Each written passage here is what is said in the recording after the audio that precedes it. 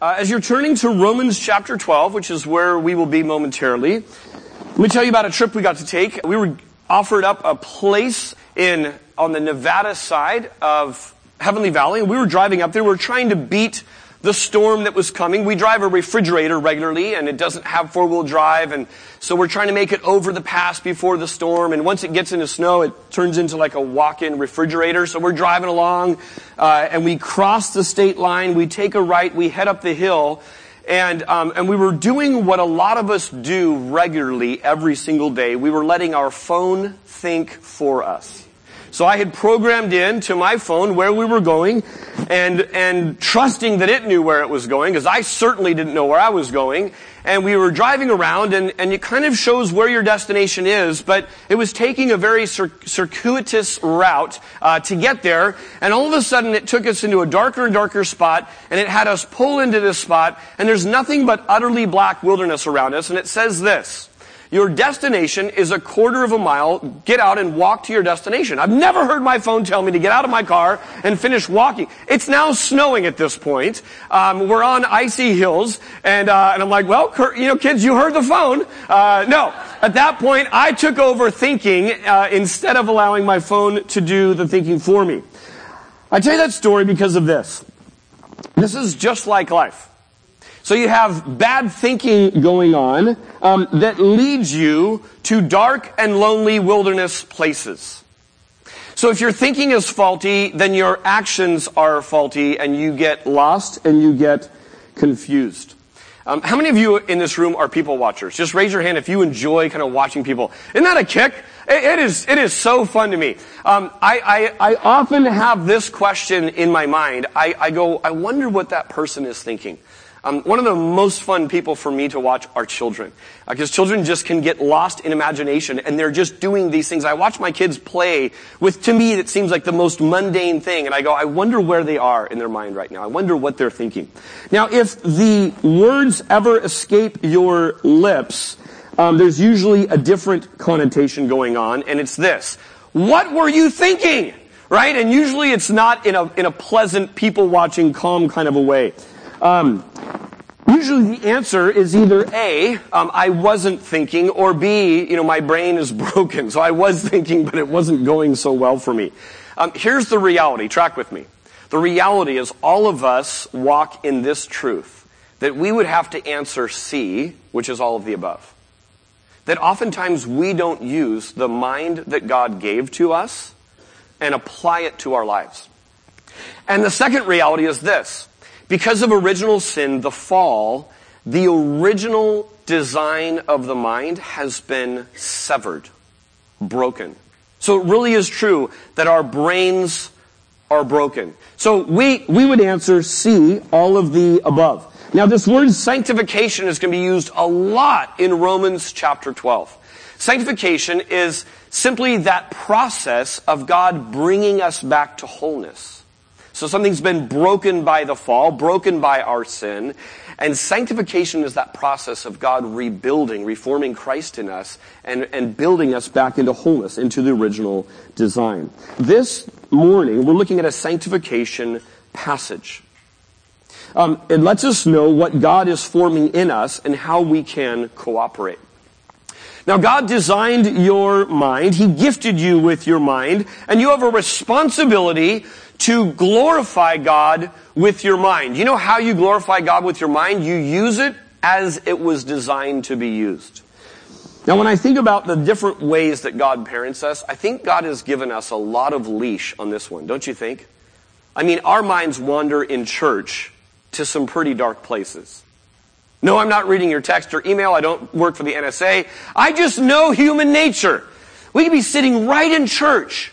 We've put our body where we want our body to be. We've availed ourselves, and right in the middle of that, our brains can just go off on places. Our lips are singing praises to God. If God parented the way that some of us in this room parented, man, we'd be zapped. I'd be preaching along, poof, someone would just turn to dust. Whoa! Guess they weren't thinking pure thoughts.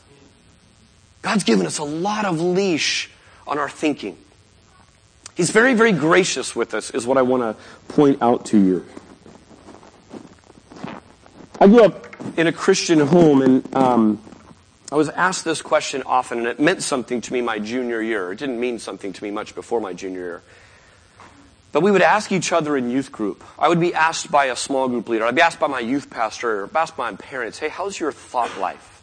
Anyone ever been asked how your thought life was before? Anyone track with me on that? Any 90s youth kids? Come on, that was huge in the 90s. How is your thought life? This is a great exercise. It's Christian speak. If you're kind of new to Christianity, let me just give you the code. It's like the decoder so you can speak Christianese. Here it goes. This is Christian speak for, are you taking every thought captive to Christ? 2 Corinthians. Are you dwelling on what is true and honorable and just and pure and all the rest from Philippians 4:8? Is your mind set on things above or on earthly things? And when we think about last week, are you regarding yourself as dead to sin and alive to God? Romans 6. And in regards to this very passage, are you conforming to the thoughts around you, or are you being transformed in your thought life? How is your thought life?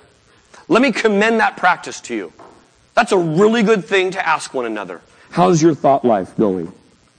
God has much to say about our thoughts because He cares for us so much. And notice the command to action on our part. Each one of these. Take, think, set, consider.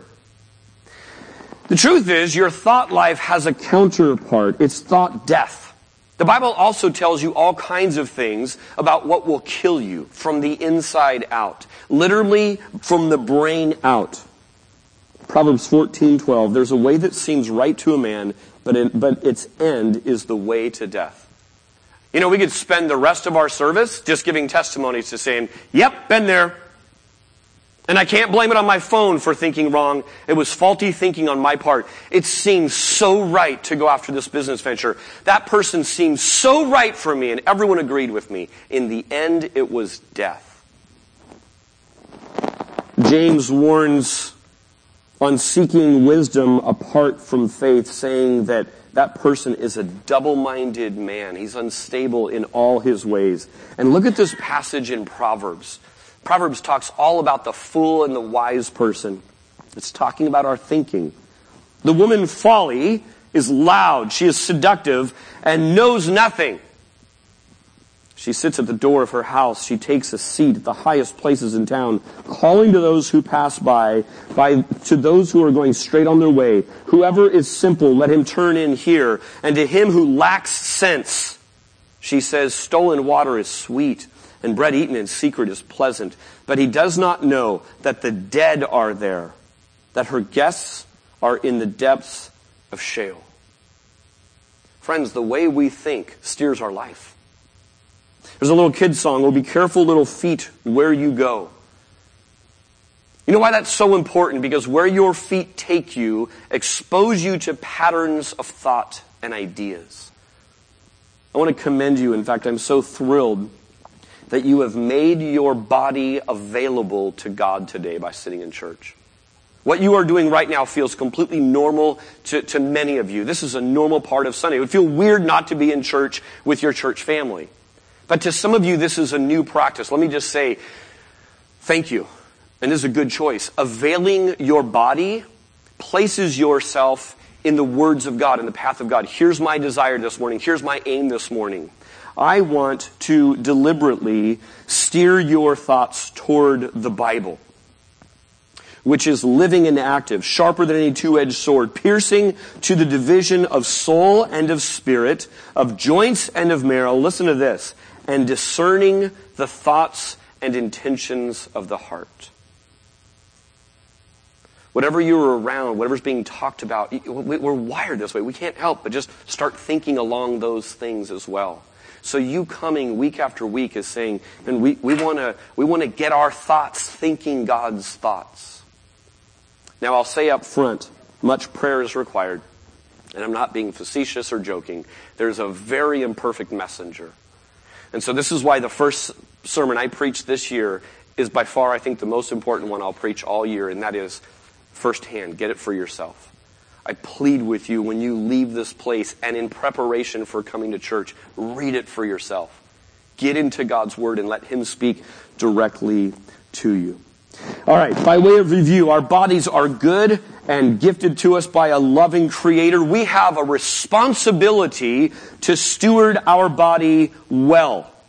That means there's definitive truth of how to steer it well and definitive truth of how not to steer it well. It's not just a free-for-all.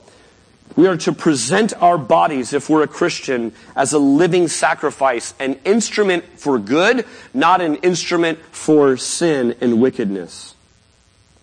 Yet our bodies aren't mindless, and we don't have disembodied minds, like the brain in a vat from Philosophy 101, that if you haven't yet, you'll get there in Philosophy 101 class in college. The body and the mind go together. So even though we took verses 1 and 2 and separated them into 2 weeks, it's really important that we hear these and think about these together. So God also gifted us with brains, with logic, with reason. And He deeply affirms both mind and body. And He clearly lays out for us the way it works. And the way it works is we have a responsibility to steward this gift well, to honor Him. Today it's interesting because we're going to think about our thoughts. We're going to use our mind to think and consider and think rationally about our mind. And even that in itself, according to the Bible, mirrors the Maker, so we're made in His image, and that itself is a gift, that we can even stop and ponder such things. Not next week, because next week's going to be sort of a special service, but in 2 weeks, we're going to move on in Romans, and in verses 3 and following, we're given very clear instructions about a very specific realm to think about, and that is our own selves. And here's the highlights of it. Don't think too highly of yourself, and think of yourself with sober judgment. So again, God's given us the design on how to think, even about our very selves. It's not hard to see that we're integrated beings, that mind and body matter. The sporting world knows this well, that the mind feeds the body and vice versa, and they kind of work off of each other. Rob Collins, engage for a second. He has his back to me. If you have ever purchased golf clubs, don't they tell you that it's important that it looks good, that the golf club looks good from where you're standing, and you have a good vibe about it, like your thoughts about the golf club are good? In my world, yes. In his world, yes. Okay. We've just entered Rob's world. Thank you for sharing us about your world. So the point is, if it looks off-center to you, even if it's not, if your brain registers that club's a little off-center, or it's too long for you, or a little bit too short, or your buddy says, wow, why are you playing with such short clubs? Like, that will get in your head, and it will actually feed off of your body. Let me take another one, because Rob didn't do so good. Kidding, Rob! Thank you, Rob, for that. If you're on a bike ride and you know that your bike has been fitted to you and spec'd for you and the geometry fits you, that plays in as you're riding that bike to your brain. Some of you are skiers and snowboarders, and we're praying for snow. It's slow to come this year. But if you're convinced, if you saw them wax your board and sharpen your edge, doesn't that play out on the slopes? Like, you lean into that a little bit differently. So if you're motorcycle riders, and if you get brand new tires on that thing, man, you just lean into it. You're like, I'm so grippy. There may be no actual factual truth to that, but it plays on you. So mind and body play really well together. It also feeds the bad, though. If you are a runner and you bonked on a certain climb before, and you get to that climb, and your brain begins to tell you, man, last time I could not make this hill. I don't think I have what it takes, and all of a sudden you feel your body sort of going down that same direction. The Olympics are coming, and we love to watch the Olympics, and something that they'll talk about a ton, I guarantee you, is this exact fact, that the mind and body working together. You ever see the lugers or the downhill skiers or the ice skaters backstage? Like before they go on? The skiers are going, like they're doing this whole deal. Why? Because their mind, they want to get their mind going because they know that will affect their run. So I want to just lay out some real light, easy to grab onto examples, because we're going to get to some other ones later on that are heavier and they're a little bit less tangible than a ski run. The truth of this, the mind and body feed off of each other, is true way beyond sports. Let me put this up in front of you and let you just think about it. You can jot it down if it would help. The way you think about the world determines the way you act in the world. What I'm saying is this. Every single person you ever lay eyes on has a worldview, and it's built on a foundation of some version of truth. And I use truth in quotations because it may not be true. So everyone's worldview is built on a foundation of some series of truths that are out there. And what you see is vastly different actions and values that can be traced to vastly different worldviews that have their foundation built on vastly different truths. Are you tracking with me? I know this is a little bit cerebral this morning. So that's why you just go, how can you think that that's true? Like that is opposite of what's actually true. It's because they have a worldview that's built on some other truths. And so if this is true and this is false, and for a friend of yours, all the things you consider false are actually true to them, and these are false, then this person's building on sand and I'm building on the rock. And this is why we have such diversity and vastly different actions and values pouring out. Now, there is a popular truth being preached today, and once again, I'll use the word truth this way.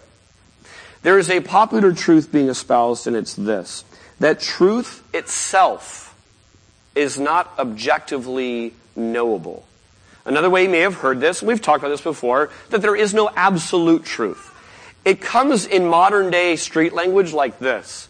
That's great. What's true for you is true for you. What's true for me is true for me. So what it is that truth is fluid, it's not objectively knowable, and so there it is. It's all up for debate. Now I have two sort of myth-busting questions for you. If you ever get into this discussion, I believe this is not true, by the way. Here is the first question that you can ask. You can ask this person, is that true? Is what you just said true? Because if they answer yes, do you see that it's self-defeating? They just said that all truth is up for grabs. If there is no absolute truth, we can't actually know. So that is a truth statement. So you just ask them, well, is that true? And if they go, well, yes, then you go, self-defeating. Like, that's nonsense. That doesn't make any logical sense. If they say no, then you go, great, we're all clear. Like, that's not true. I mean, it's just simple. Like, we move on from that. We're not troubled by that anymore. There's no point even discussing it. Here's the second one. The second one hits home a little bit more. Do you really believe that? Do you really live this way? And if they say no, then they're just a hypocrite. They go around espousing things to be true, but they don't really live it or believe it, so they probably don't even really believe it's true. If they say yes, here's what I want you to do. I want you to secretly follow them around. Kind of creepy. I want you to follow them around to the next time that they exchange money with someone. If they go to a store, if they go to their bank, and see if there is objective reality values assigned to a price tag and to the money leaving their pocket. All of a sudden they would say, no, sorry. But in that situation, truth is knowable and it's objective and unchanging. So there are just a couple of things that if you sort of engage your brain, it turns the conversation from that cul-de-sac of nonsense, which all of you have been in these with friends and family, and you just go, why are we stuck? Like, why are we here? What I would put out to you this morning is that truth is objective. Truth is knowable. You can discover it by testing and by observation and by synthesizing it with other things that you know to be true. We do this all the time, and we live our lives based on this. This whole series is colossal truth. It is like shoving in our cultural face, and it offends some of us on a regular basis, that there is absolute truth that is totally true for people everywhere in every culture right now. And it's been true for all of time. It stands the test of time because it just simply is true. The way you think about the world determines the way you act in the world. Romans 12, let me start in verse 1 because it's good to hear these two together. I appeal to you, God's word. I appeal to you therefore, brothers, by the mercies of God, to present your bodies as a living sacrifice, holy and acceptable to God, which is your spiritual worship. Do not be conformed to this world, but be transformed by the renewal of your mind, that by testing you may discern what is the will of God, what is good and acceptable and perfect. When asked what the greatest commandment was, Jesus thought enough of the way that you think to include it. Remember what he said? Love the Lord your God with all of your heart, soul, and mind. Matthew 22. So the mind's important. Again, when you look at both of these statues, well, not really because they're statues, but both statues represent people that have both a body and a mind. The one clearly is showing off the body. That's what we're focusing on. That's why I put it up last week. And the other one is clearly thinking. And so we put that one up. But both have both. And the point of it is God created us integrated and whole. And there are worlds of implication to this, listen to me, that right now in our culture are being absolutely thrown out the window. There are worlds of implications that you are made an integrated whole, body and mind, and both matter, and both affect each other. Think about computer hardware and computer software for a second. None of us would say with our laptop, the hardware's working really, really good. Thumbs up. Software, nowhere to be found. It's on the fritz, it's got virus, I can't even do anything with it, but the hardware's all good. Conversely, we would never say, man, the software's top notch, can't get it to run on anything. My phone's just shattered into pieces and the hardware's busted, but we're 50-50. 50% in school is an F, right? So it is with computer hardware and software. They work, listen to this, designed to work together. I'm going to show you some things, and the scriptures are teaching us that the body and the brain are designed to work together. And to separate them apart or to disregard one of them is working against its purpose. There are two really big ideas that are brought up in this passage. Culture, whether we're to conform to it or be transformed by thinking differently, and the will of God. And that it's discernible by testing and by scrutiny. Now I want to walk through some examples that at least hit me on a regular, ongoing basis.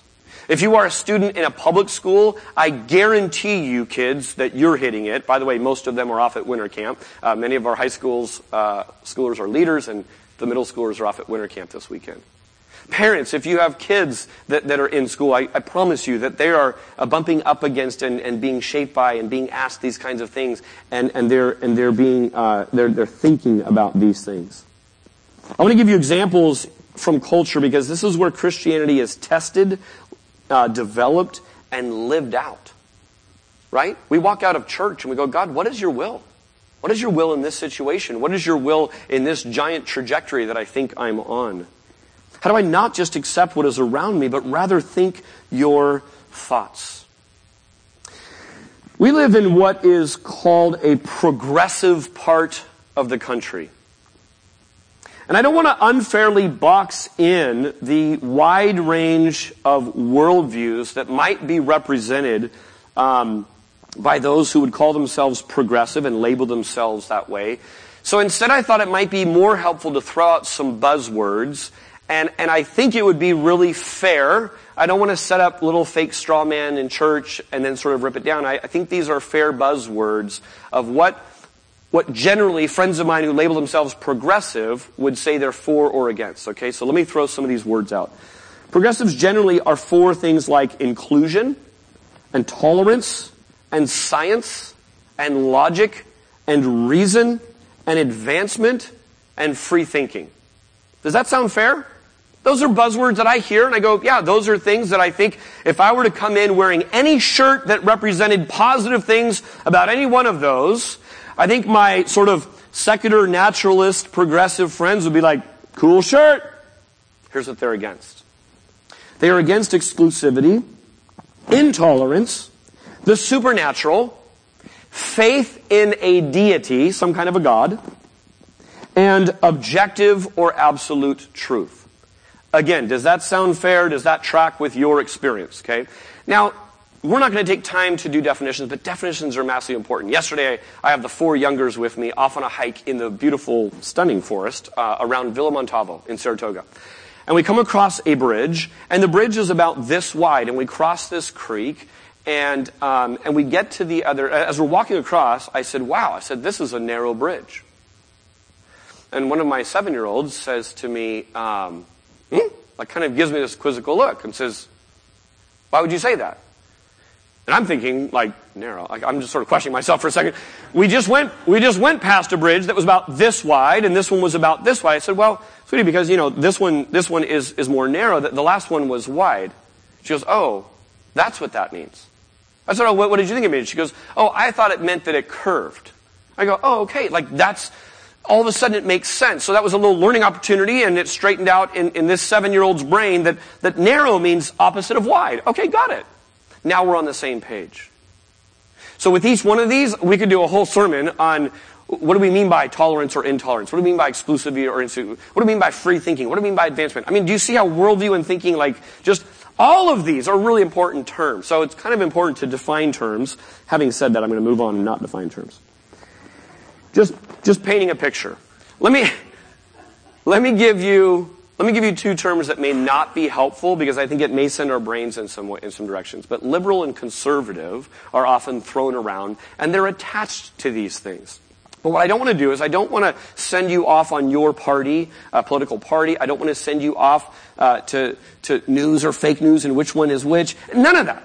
So instead of liberal or conservative, here's what I thought would be more helpful. It would be more helpful to answer this one question. How did the universe come to be? How did everything that we see, and ourselves included, how did it all get here? To one camp, and I don't think this fits liberal or conservative, it doesn't even fit those who would call themselves progressive or something different. Unprogressive. Remedial. I don't know what the opposite is. Here it is. It just did. How did the universe get here? How did we get here? It just did. It is the result of time plus chance. That is one whole camp of people. Here is a second camp, and it's this. It was created on purpose. That the world and everything in it, including our bodies and minds, were designed intelligently on purpose. Those are 2 sweeping truths that can't be reconciled. We can't just have it be up for debate. Those are irreconcilable differences. And there are people walking around with both of those truths that they're starting from and building their life on. Do not be conformed to this world, but be transformed by the renewal of your mind, that by testing you may discern what is the will of God, what is good, acceptable, and perfect. We see that there is some resisting going on. We're to resist being just molded into the flow of thought that's all around us wherever we are. There's some cooperating going on. That there's reshaping and reworking and reforming that the renewal of the mind brings about in our lives. And finally, even the fact that there is a will of God that is knowable. You can discern what it is. You can figure it out. It's not just out there and we sort of hope that we get a little scent of it once in a while. It's there and knowable. The tools, the very tools that many of my progressive friends tout as their best friend, I think may be their worst enemy. Thought and reason and logic are most often thrown out, and there is a swell of pride when this is brought up often when I'm in conversation. And there's an accusation that I sort of carry around with me. When I say that I'm a Christian, when I say that I'm a pastor, when I say that I believe in a God that created us, there is a certain disdain that can kind of wash over. Sometimes it's very overt, and sometimes it's a little bit more subtle. The very thing that I'm accused of as a Christian is often what my humanist, naturalist-leaning friends do, and that is this: to ignore scientific fact and plow ahead based solely on faith, believing what they wish were true rather than where the evidence leads them to present actual truth. Now, again, I'm going to do this in some very specific camps so we can kind of apply this and test this a little bit. I want to take some topics that are often hotly debated, and I want to sort of show some of the thinking behind it, and then the actions and policies that come from it. So, thoughts take place in bodies, and thoughts direct our bodies. Now, I know this sounds a little bit like kindergarten, but think about it. That's a really important statement. That we don't just think things that don't affect us physically. And the biblical worldview integrates the two of them and doesn't say the body is bad or doesn't matter or is somehow subservient, or it doesn't matter what you think, just as long as you have faith, and just some of these weird things that are lobbed sort of Christendom's way sometimes. Let me start with sexual ethics for a second. How prominent is sexual ethics right now in our news and in our news stories and in especially Hollywood? Hollywood is just being sort of blown up about this. So this is a topic that some of you who are of great-grandparent age can't believe we're talking about this in church, nor around the water cooler, nor around wherever. This is just wide open now. For many, many, many years, I was a youth pastor for a long time. I was a college pastor for a long time. For many years, the argument was this: that if you believe that we were just a cosmic accident, then what you did with your body sexually didn't matter. There was no great moral proclamation to it. It was just matter bumping into matter. It was just cells interacting with each other. And there's no, don't try to assign something. You're just trying to put boundaries that aren't even real there. That was where it was for years and years and years. What's interesting is that if you start at the place that we are time plus chance, doesn't it follow that that is the most sound, logical conclusion you can get to? Doesn't it? For me, it does. So here's what's curious. Harvey Weinstein. Have you heard this name? Harvey Weinstein's sexual thoughts began as a little seed in a fleshly mind that didn't please God, according to Romans. And that seed grew up, and in a different season of his life, it has produced a harvest that, catch this, progressives and the most conservative Christian are outraged by. So what's going on behind the scenes of that? What's going on behind the scenes of that, for someone who believes to their core that we are nothing more than time plus chance, I'm not sure what's going on in their mind, except that they set aside what logically should be true, and they go forward with what they wish were true. What they wish were true, that's what they're outraged about. This ought not be. I'll tell you what this ought not be. It fits with my Christian worldview perfectly. I say, absolutely. Absolutely, this ought not be. Let me give you some Christian thought. Write down 1 Corinthians 6. 1 Corinthians 6, verse 13 through 20. Let me just read it for you. Listen carefully. The body is not meant for sexual immorality, but for the Lord.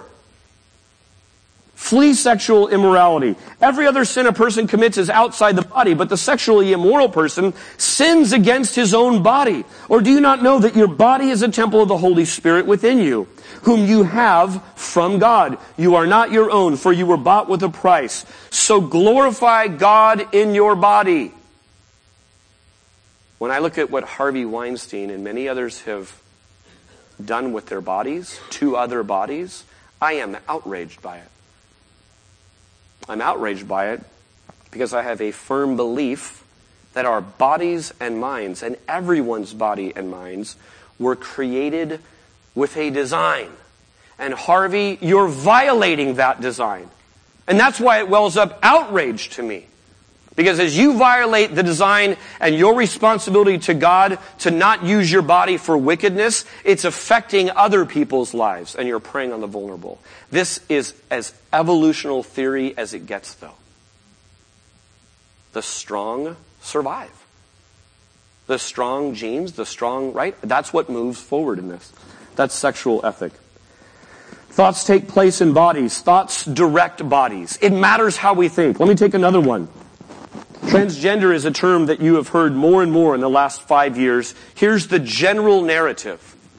And by the way, if you take foster care classes, you will spend an entire session of your however many sessions, 7 or 8 weeks, learning from the county about how to think about the LGBTQ community and thought process.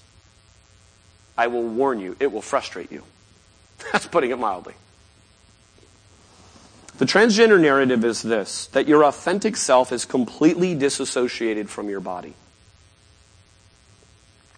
That what you feel is what is true, regardless of scientific facts to the contrary.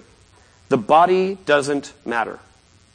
On the leading edge, sort of the most extreme side of this, there are people promoting these ideas that are declaring child abuse when the doctor assigns gender by saying boy or girl when it comes out of the mother's womb. They're saying that's child abuse and that ought not be done because somehow the doctor is assigning the gender to that child. Gender dysphoria is the condition of experiencing conflict between your emotional and psychological identity as male or female and the body that you have. So when you hear gender dysphoria, that's the term given to this conflict that is going on. Bruce Jenner, who graced the cover of my Wheaties box back in the maybe late 70s or early 80s, is perhaps the most famous person around this sort of whole genre of thought.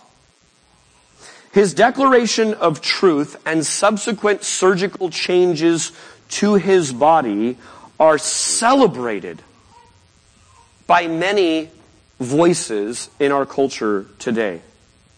And this seems to counter science, reason, and logic. Now, let me give you a bit of Christian thought. I don't think this is controversial Christian thought. I just want to set some basic thinking in front of us. Again, go back to the worldview. Time plus chance is why we're here.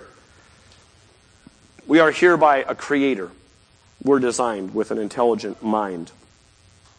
Here's Christian thought. Gender isn't assigned by a doctor, on the one hand, or declared true by an individual. Gender is not something that a doctor proclaimed over you or an individual says is true. It is gifted by God. It is designed into you by God. It's decided by God. Bruce Jenner, who goes by the name Caitlyn, will always be at war with himself because of this. Because his brain and his body are in conflict, this will always be an issue. So celebrating and championing this is not the answer. Loving compassion and right thinking is. We are not identified by our feelings. Feelings constantly change, and feelings are not the most true thing about us. A decade ago, before transgender was nearly on the front runner, I've told you about this person I met named Heather, who was clearly a man in his 50s and homeless and struggling. And as he helped me and the team up in San Francisco on a very cold Sunday night just prior to Thanksgiving, give away all of the stuff that we had for 2 hours, Steve came out to me and had the big reveal. As we sat there and talked scripture and life and everything, he just said, my name's not Heather, it's Steve. What do you think God thinks about the way that I'm living right now? How would you answer that? I said, he hates it and you're going to hell. No, I'm just kidding. I didn't say that. Let's delete that from the podcast. Here's what I said. Here's what I said. In a whisper of a moment, I said, God, would you give me the words right now? Help me to think your thoughts. Help me to have your will. I said, Steve, I used the name that he now has offered up to me. I said, Steve, what do you think? He said, I don't think he likes it very much. Do you see there was nothing more needed to be said about that? Here's what I highlighted. I said, Steve, for the better part of 2 hours, I said, you displayed generosity and compassion and selflessness. You didn't take the first and best stuff. I said, you helped guide me around to those who needed it the most. You brought help to those who needed it. I said, Steve, that's God's image on you. You know what I did? I just washed over the truth to him. Steve, your life was made on purpose. You were designed and gifted with a heart and with a brain and with a body. He didn't stop and receive Christ. I handed him a New Testament. I got to pray with him. His interaction with me has changed me as much as my interaction with him. Loving, compassion, and right thinking. Not just championing and celebrating whatever people want to think. Let me move on. Thoughts take place in bodies. Thoughts direct bodies. How about the abortion topic? There's a fragmented view of self and body. Catch this. This is really bizarre, and some of you track this, some of you don't. But the leading edge of the argument is no longer whether an unborn baby is a human being or not. That is undeniable fact. We have had medical advances that all of the bioethicists and everyone, no one argues that except some younger college students who come in and maybe haven't been privy to some of the information. So the argument has moved away from whether it's a baby or not, whether it's human or not. Many of you in this room remember when that was the argument. So what do you do with the fact that we now know that an unborn baby, which many bioethicists call a fetus, is biologically human? Well, here's what happens. Although biologically human, we're not going to argue there, they're not granted personhood. An unborn baby is not granted personhood. So catch this bizarre line of thought. Being human no longer guarantees human rights. How are you granted personhood? Well, here's how it currently happens. You meet an arbitrary standard of development. So once you reach these certain developmental markers, now you're granted personhood. And until you reach those, you, unborn human being, are subject to life or death for any and all reasons, including medical research, including convenience.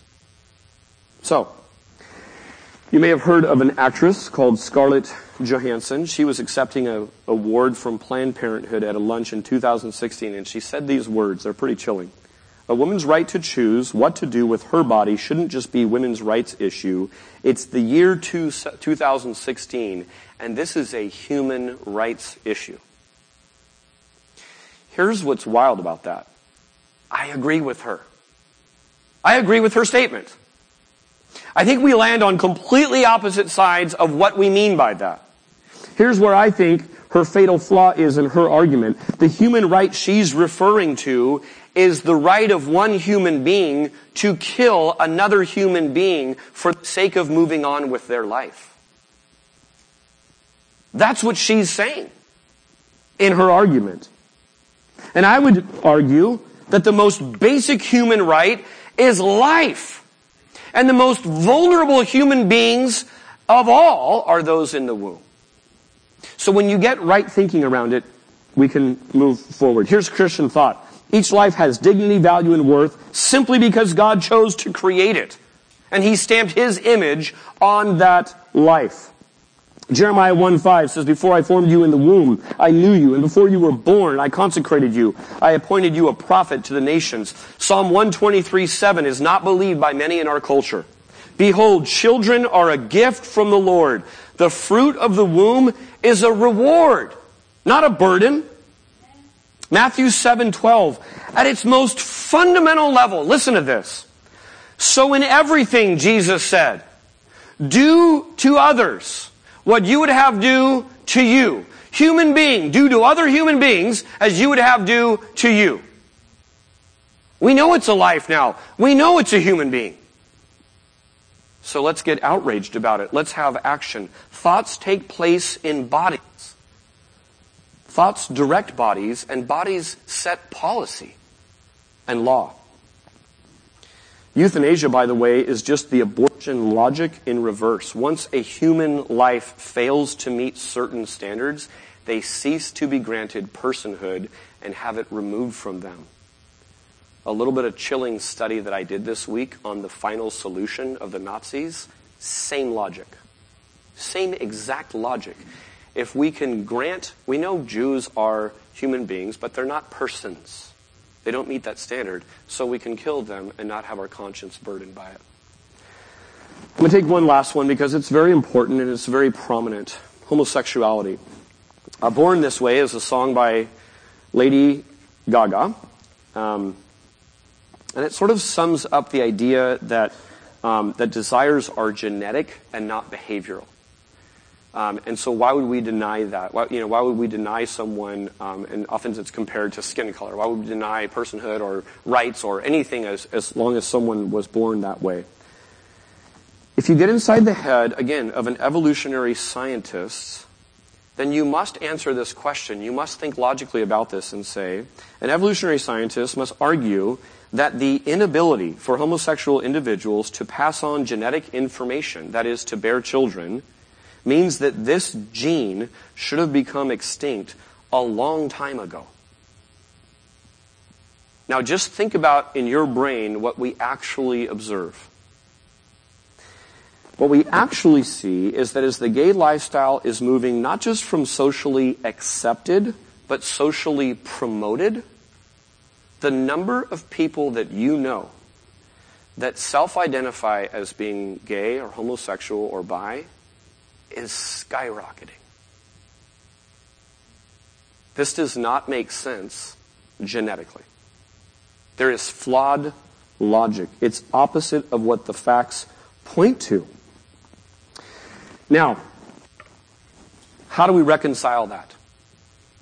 I say we don't, unless we go back to a creator. If we're time plus chance, I don't see how this works. Here's how I want to present the Christian side of things. Sean Doherty is a Christian ethics professor in England.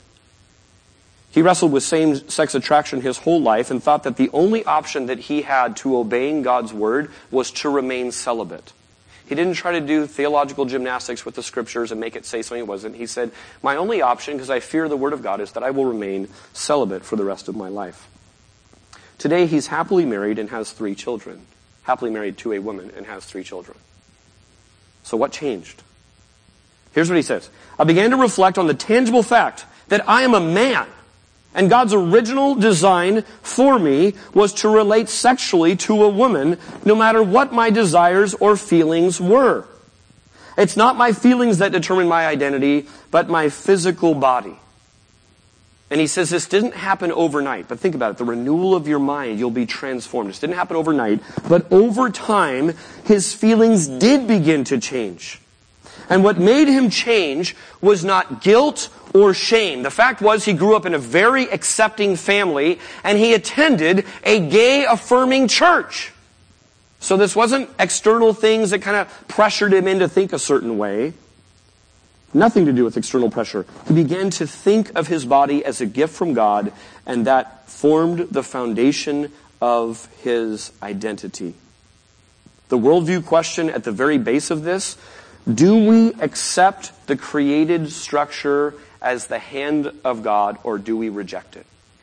If we reject a worldview that God didn't create it and we have no responsibility to it and how we function in it, then that's going to set the course of our life.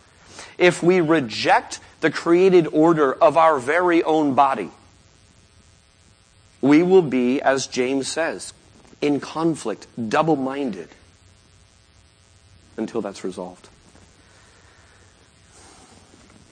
Proverbs 3:5 lets us know not to lean on our own understanding and not to be wise in our own eyes. If you read just those parts of the verse, it leaves you asking this question: Then what am I supposed to lean on? What am I supposed to think about? Here it is. Trust in the Lord with all your heart, and do not lean on your own understanding. In all your ways acknowledge Him, and He will make your paths straight. Be not wise in your own eyes. Fear the Lord and turn away from evil. Now listen to how all that thought and mind stuff has bearing on the body. Listen to verse 8. It will be healing to your flesh and refreshment to your bones. Some of you know what it is to have a sleepless night because of guilt. And sweet, deep, lasting, abiding peace because you're at peace with God. There's great news for sinners. It's not just the darkened ways of thinking that I've listed here, but for all of our broken sexuality. And your sexuality is broken because of the fall. Your thinking is flawed because of the fall. Your striving is flawed because of the fall. All the love that you have to give is twisted and distorted because of the fall. So is your rule keeping, so is your pleasure seeking. All of it, Jesus nailed to the cross. All of it, Jesus paid for, and now can legally be our substitute. You know what we get? We get to be forgiven and free. We get to begin the process of cooperating with God to be made whole and restore. God, how is it that you designed my body? How is it you designed my mind? Christians should lead the way in presenting rational, sound arguments by the power of God. 2 Corinthians says, for the weapons of our warfare are not flesh, but have divine power to destroy strongholds. We destroy arguments and every lofty opinion raised against the knowledge of God and take every thought captive so as to obey Christ. Should this happen on Sunday mornings? Absolutely. But it should happen on Tuesday mornings on your coffee break as well. Individuals, friends getting together. Band, why don't you come on up? What does God do? Write these down. God creates us by design that we can discern. It's not a hidden design that He knows. He's given to us. Here's how you work. Live by it. Number 2, He changes us by forming Christ in us. The change is not external. Most of this is internal. Jesus on the Sermon on the Mount points out, you can have your body doing all the right stuff. I didn't kill anyone. Yeah, but you thought about it. I didn't sleep with anyone else's wife. Yeah, but you thought about it. So He forms it by the inside out. And number 3, He leads us in life by His good, perfect, and pleasing will. What do? Here's what we do. We resist the pull of the world. If you live a life that is perfectly acceptable to those around you, let me give you with certainty, it is unacceptable to God.